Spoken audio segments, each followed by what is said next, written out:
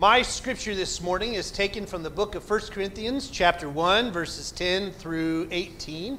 If you'd like to follow along as I read aloud, it is found in your pew Bibles on page 156. Now, I appeal to you, brothers and sisters, by the name of our Lord Jesus Christ, that all of you should be in agreement, and that there should be no divisions among you, but that you should be united in the same mind and the same purpose. For it has been reported to me by tattletales, nana nana boo boo, it's what it should have said. But what it does say is, Chloe's people have told on you that there are quarrels among you, my brothers and sisters. What I mean is that each of you say, I belong to Paul, or I belong to Apollos, or I belong to Cephas, you may know him as Peter, or I belong to Christ. Has Christ been divided? Was Paul crucified for you? Or were you baptized in the name of Paul? I thank God that I baptized none of you. Well, except Crispus and Gaius. For it has been so that no one can say that you were baptized in my name. I did baptize also the household of Stephanas. Beyond that, I do not know whether I baptized anyone else. For Christ did not send me to baptize, but to proclaim the gospel, and not with eloquent wisdom, so that the cross of Christ might not be emptied of its power. For the message about the cross is foolishness to those who are perishing. But to us who are being saved, it is the power of God. May God bless the reading of God's Holy Scripture. Amen.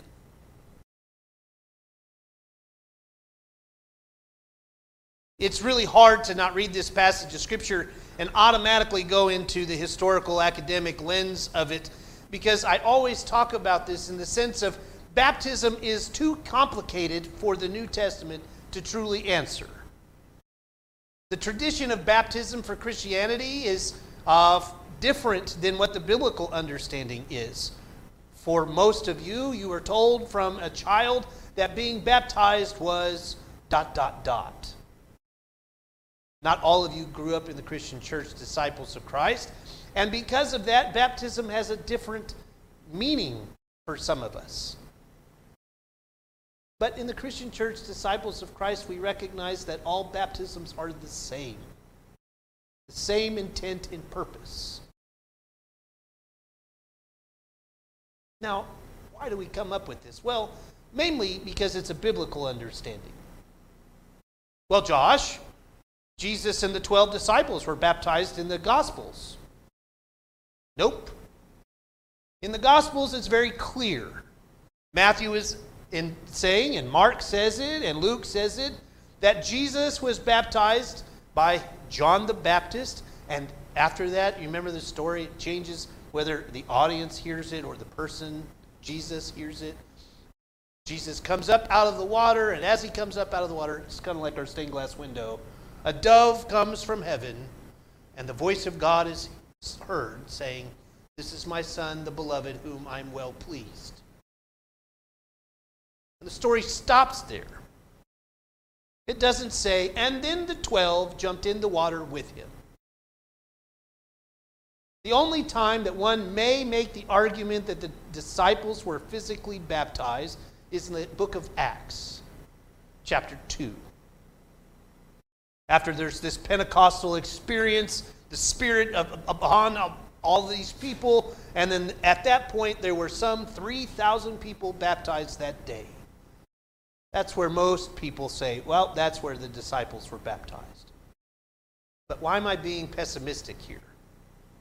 Because Paul is being pessimistic. We don't baptize in the name of Paul or Apollos or Cephas. We baptize in the name of Christ. And Paul says, and I don't remember baptizing you. Well, there was that guy Crispus and Gaius, he says.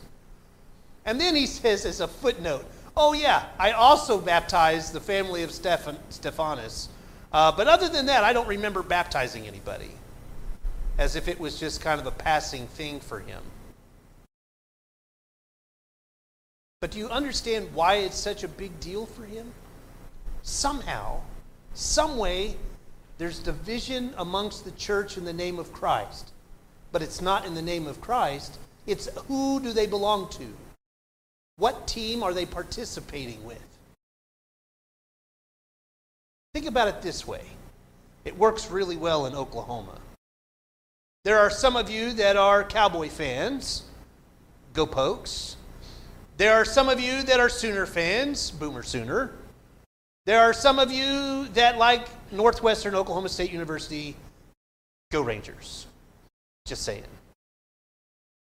In all of those things, we all have this idea of competition as a separation between us. You're either them or you're not.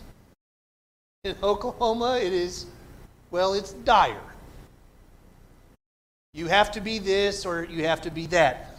And I think if you were born in Oklahoma, most of us say it's all fun and games until it's against a team from Texas. And then we know that Oklahoma has to win, either team.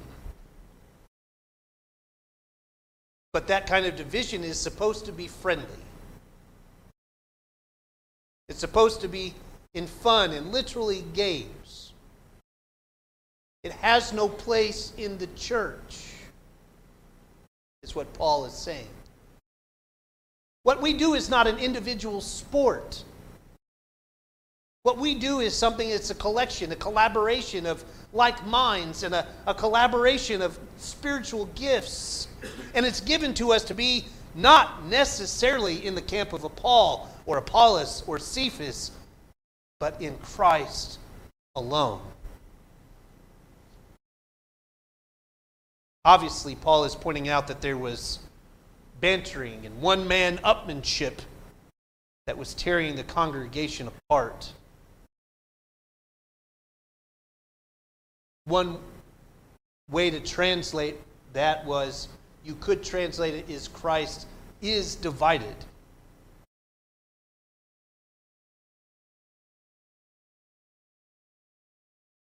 The names of Cephas,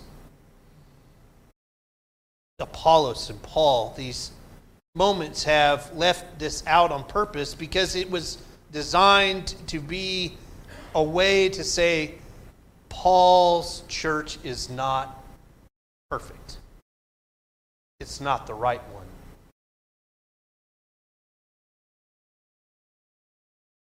one. I have to tell you, one of the hardest parts about being a minister in the 21st century is being transparent with you, both online and here physically, is the spiritual elitism that we all come from. That our church is better than, or we do things better than. Ooh, if we could just be like such and such church. Or we do this better than such and such church.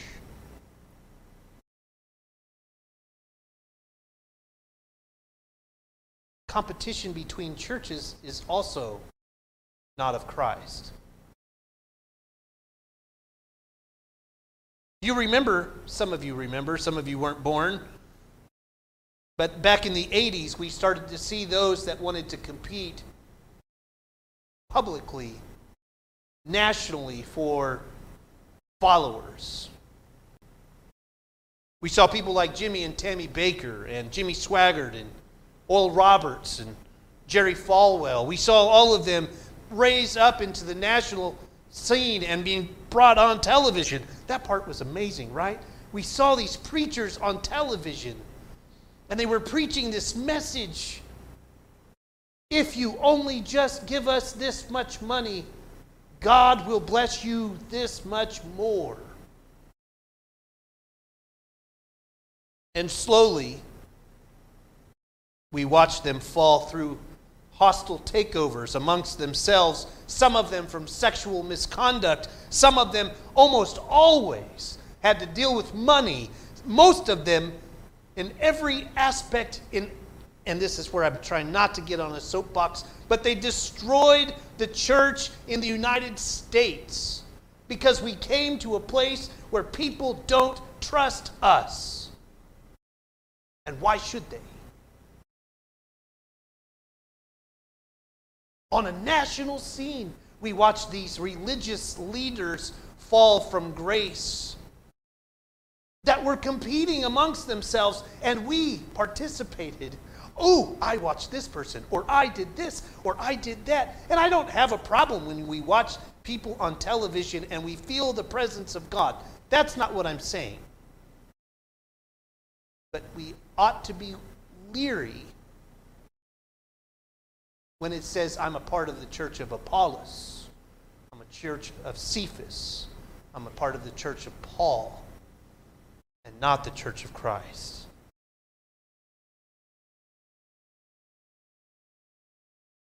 You start to hear the words of Jesus come over louder. One of our early church fathers, Bernard of Clairvaux, says, you learn the lesson that if you are to do the work of a Christian leader, what you need is not a scepter, but a hoe or shovel. Even Dostoevsky says, let us be servants in order to be leaders. Like the church in Corinth, like all congregations, like even in our own denomination, differences exist amongst us. But they do not need to reduce our effectiveness. In fact, if I'm being completely honest with you, I see it as a source of strength.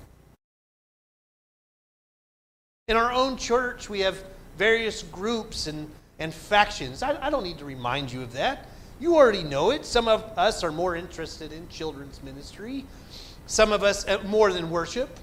Some of us are more interested in music than outreach. Some of us are more interested in the investment in the buildings than in our community outreach. Some of us are more interested in finances rather than the fellowship of church. You know, none of this is wrong, right? And in fact, it's a sense that we are healthy. By offering several different groups, we can allow your particular gifts and strengths to be recognized, appreciated, and utilized.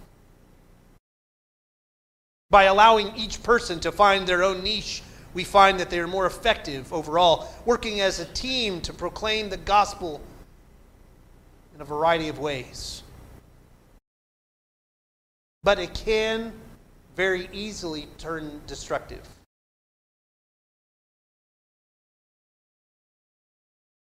It becomes destructive when we no longer focus in on the common goals and purposes of what we are. My own belief is that we allow competition to become destructive when we lose our own sense of worth and value. If we feel that we are not valued by others, or we feel as if we are worthless, we begin to look at the flaws in someone else's area, honestly, so that we don't look so bad. And slowly but surely everything begins to crumble. There were those that were in Corinth who looked to Paul, the founder of their church, and said, "But we belong to you." As if that made them better than the others. Some claimed to belong to Peter, because he was directly connected with Jesus. As if somehow that made them better than the others. Some others compared themselves to Apollos for some reason and made the same claim: we are better than you. To Paul, and hopefully for all of us, this should be nonsense. For all of God's creation belong to Jesus. Without Christ, there is no church. Without Paul, without Peter, without Apollos, the church could exist, but not without Christ. That's not to say that we need to be all the same, that we need to be all, but we do need to be all heading in the same direction. Some friendly competition can make the journey a little fun. I would argue that some of it will make us more effective. You see, in the body of Christ, there's need for the Pauls and the Peters and the Apolloses, just as there is a need in our church Sunday school teachers, as we need people in our choirs, as we need trustees, as we need our committees, as we need those to help volunteer for playground. Ding, ding, ding.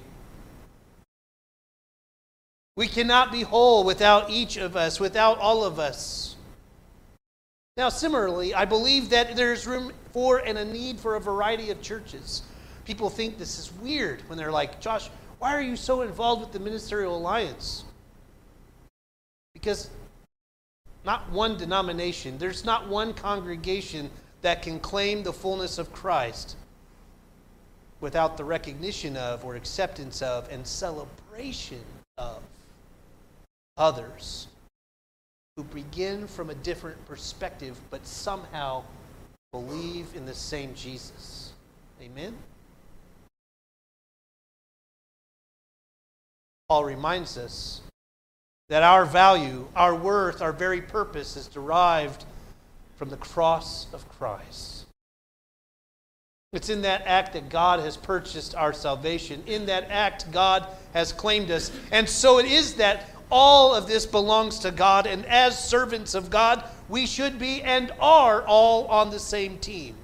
And while healthy competition may make our team better, we must always remind ourselves that we are on the same side, that we are in the same camp, and that we have the same owner, for we are all one in Christ. In the name of the Father, Son, and the Holy Spirit. Amen.